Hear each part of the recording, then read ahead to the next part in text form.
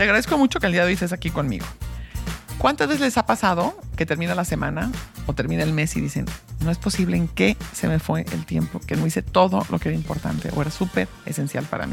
Bueno, pues el día de hoy les traigo una herramienta súper sencilla, como las que me gustan, súper fácil de aplicar. Es un reto de 15 días, son 10 minutos los que les pido de su tiempo al empezar su día y verán todos los beneficios maravillosos que obtener.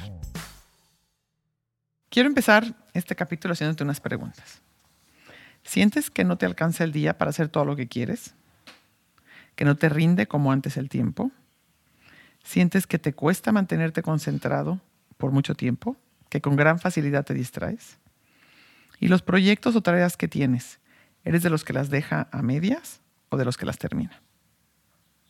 En esta ocasión, les quiero compartir una herramienta que conocí súper fácil de aplicar, desarrollada a partir del libro The Stolen Focus de Johann Hari. La traducción del libro podría ser Atención robada, del que ya había hablado en un capítulo anterior. Johann nos comparte una herramienta para poder aclarar nuestra mente y poder priorizar. Y la verdad es que en estos tiempos de tanta distracción me pareció un tema sumamente oportuno. Se han dado cuenta, obviamente, de cómo en la actualidad tenemos la mente inundada de información. Inundada significa desbordada, que en momentos ya no le cabe más. Además, con eso de que podemos ver las cosas en tiempo real, estamos constantemente siendo interrumpidos por las noticias. Cualquier duda que tengamos se resuelve en segundos y eso hace que nos pasemos de un tema a otro todo el tiempo, brincando, cambiando. Para poder tomar acción en este tema, es importante primero entender la razón por la que esto sucede.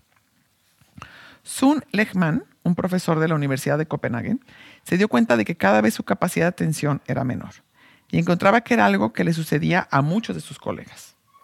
Sun, en sus 30s, se preguntó si era algo que tenía que ver con la edad o con los tiempos actuales, por lo que se decidió empezar una investigación al respecto.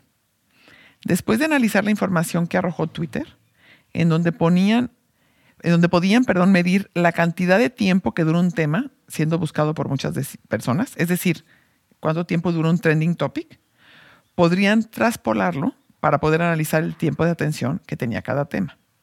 Y también analizaron información de Google Books, que incluye millones de libros escritos en diferentes épocas. Descubrieron con estos análisis que esto de la falta de atención era algo que no tenía que ver solo con los años recientes, sino que la gráfica indicaba que por cada década, desde hace más de 130 años, los temas duran menos tiempo siendo relevantes. Fíjense qué interesante. Cada década, los temas duran menos tiempo siendo relevantes. El resultado fue que mientras más acceso a la información existe, menor es el tiempo en que se sustituye por algo nuevo. Lo voy a repetir porque esto me parece central el día de hoy.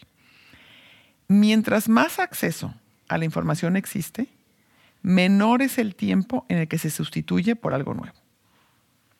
Una de las reflexiones es cómo las redes sociales, con los temas interesantes o trending, que cambian tan rápido, nos ponen enfrente temas que muchas veces no necesariamente nos interesan, pero ellos saben cómo hacerlo de manera en que captan nuestra atención y luego nos descubrimos leyendo o navegando por las redes por un buen rato en algo que ni buscamos ni es de nuestro real interés.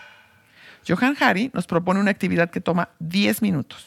Por eso se las quise poner hoy, porque a mí me gustan las cosas prácticas y sencillas que podamos realmente aplicar, ¿no? Entonces, esta actividad toma 10 minutos, que lo podemos tomar como un reto. Es más, los invito a hacerlo. Hagamos este reto, yo seguro lo voy a hacer. Dedicar por 15 días, todas las mañanas temprano, esos 10 minutos, para poder empezar a intencionar nuestra atención y concentrarnos en lo que realmente es importante para nosotros. Entonces aquí el trabajo y la palabra clave es intencionar nuestra atención, ¿ok? Y concentrarnos en lo que realmente es importante para nosotros. La pregunta es, ¿cómo podemos diferenciar entre lo que es importante dedicarle tiempo y toda la información y actividades de relleno, entre comillas, que inundan nuestra mente? Primero preguntarnos. Hasta aquí viene la dinámica. Primero preguntarnos, ¿qué es importante para nosotros ahorita? ¿Qué es importante para mí ahorita? Si le dedicamos entre 5 y 7 minutos a pensar y hacer una lista de los temas que consideramos importantes en este momento de nuestras vidas, serán minutos súper bien invertidos. No importa el orden, no importa si es claro o no. Lo importante es sacar de nuestra mente los temas que le están llenando y pasarlos al papel o a la computadora. Después, contestar la pregunta: ¿qué 6 cosas importantes me gustaría lograr hoy? Las anotamos. Aquí tampoco importa el orden. Para este momento ya vamos teniendo las cosas más claras. Por ejemplo, su lista puede incluir terminar el trabajo que debo entregar esta semana, ya sea en la escuela o en donde trabajamos, ¿no? Visitar a mi madre. Terminar de leer el libro que me prestaron. Arreglar los papeles para renovar mi pasaporte. Ir con el doctor a que me revise ese dolor que no se quita. Visitar a esa amiga que está pasando por un momento difícil.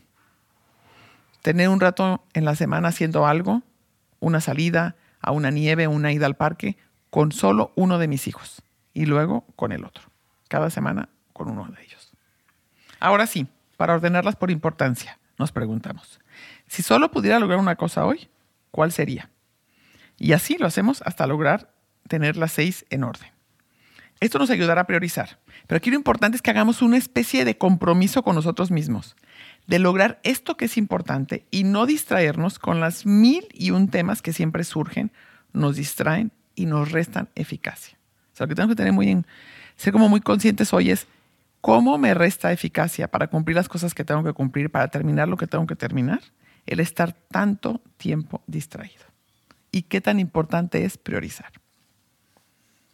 Porque, ¿a poco no? ¿Cuántas veces se la pasan posponiendo una visita importante, una conversación necesaria, un proyecto súper central, porque no alcanzaron a hacerlo en el día? ¿Cuánto de lo que tenían pensado hacer en el día o en la semana no lo cumplen? ¿Les frustra como a mí el no avanzar, el no cumplir a tiempo?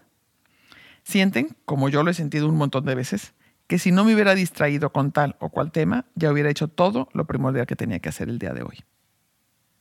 Al no tener ni una lista, se nos van las horas y solo al final del día caemos en la cuenta de que no lo hemos logrado.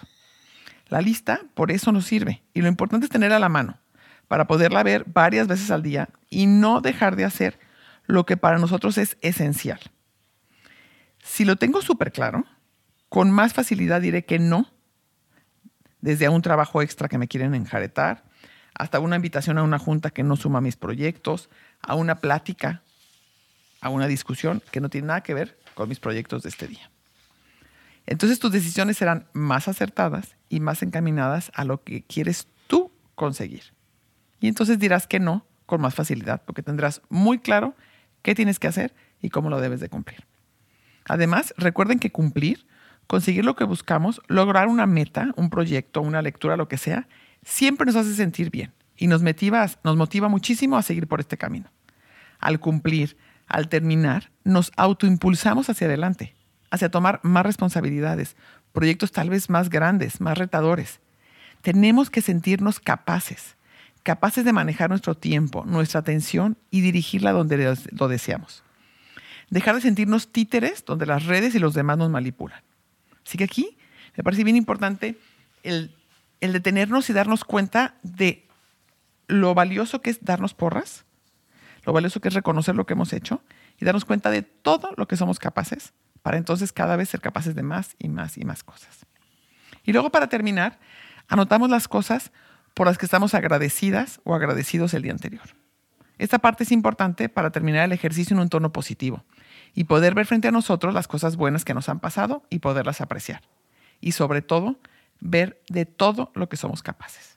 Entonces, fíjese qué padre, porque por un lado haces tu lista, haces todas las dinámicas para hacer tu lista, pero al final agradeces lo que sí hiciste el día anterior, lo que sí conseguiste el día anterior, lo que sí viviste, lo que sí disfrutaste. Entonces, como pueden ver, este es un ejercicio de autorregulación, de autofocalización, de priorizar y tomar el control de nuestro día, de nuestra semana y por ende de nuestra vida. Es un trabajo que nadie puede hacer por nosotros, ni la mejor asistente, ni el mejor coach. Eso tenemos que hacerlo cada uno de nosotros, porque tiene que ver con autofocalizarnos y autorregularnos. La invitación entonces que les hago es hacerlo por 15 días seguidos y eso nos va a servir primero para contrarrestar el exceso de información y esa dificultad para enfocar nuestra atención de manera intencionada en lo que sí nos importa. Porque la verdad es que vamos por la vida haciendo 1000 cosas que no nos importan o que no suman a lo que sí es esencial para nosotros. Yo soy de las que me fascina hacer listas de to-do list. Me encantan tener listas. Irlas palomeando, ¿no? Entonces ya hoy decidí que ya no las quiero tan grandes. Ni andar de un día al otro pasando todo lo que no alcancé a hacer ese día anterior. Voy a practicar por estos 15 días mis 6 cosas más importantes de cada día, anotarlas aparte y cuidaré que nada me distraiga. Sobre todo, ni las redes sociales o nada más que me distraiga de cumplirla. Ya me ha funcionado en el pasado, como cuando escribí mi libro y lo terminé a tiempo. Así que sé que lo puedo hacer, pero tengo que regresar a esta práctica. Así que bueno, cuéntenme si lo hacen y cómo les funciona. Les recuerdo, las 4 cosas que tenemos que hacer y las 4 preguntas que nos tenemos que hacer son: 1. ¿Qué es importante para mí ahora? 2. Elegir 6 cosas que quiero lograr el día de hoy. 3. Ordenarlas en importancia. Si tuviera que hacer solamente una, ¿con cuál empezaría? Si tuviera que pudiera hacer 2, ¿cuál sería la segunda? Y así. Y por último, ¿qué agradezco del día de ayer? Para que siempre terminemos con esta sensación de gratitud y esta sensación de plenitud. Pastelerías Marisa, 30 años siendo parte de tus momentos felices. La pastelería favorita de Jalisco ahora llega a todo México. Ya contamos con envíos nacionales. Puedes tener nuestras famosas delicias en la puerta de tu casa en menos de 48 horas. Entra a marisa.mx y obtén envío gratis en compras a partir de 999 pesos. No dejes de probarlas y compartirlas. Pastelerías Marisa, por ti, una delicia. Desde 1992.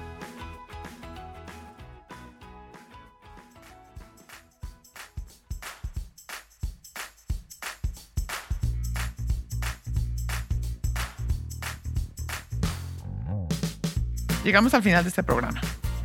Si te gustó, por supuesto, compártelo con tus amigas, con tu familia y, sobre todo, emocionate como estoy emocionada yo, porque de verdad siento que este mes que lo voy a aplicar, ya les contaré cómo me va, pero creo que puedo hacer grandes cosas y que puedo lograr cumplir todo aquello que voy posponiendo y que nomás no lo termino de hacer.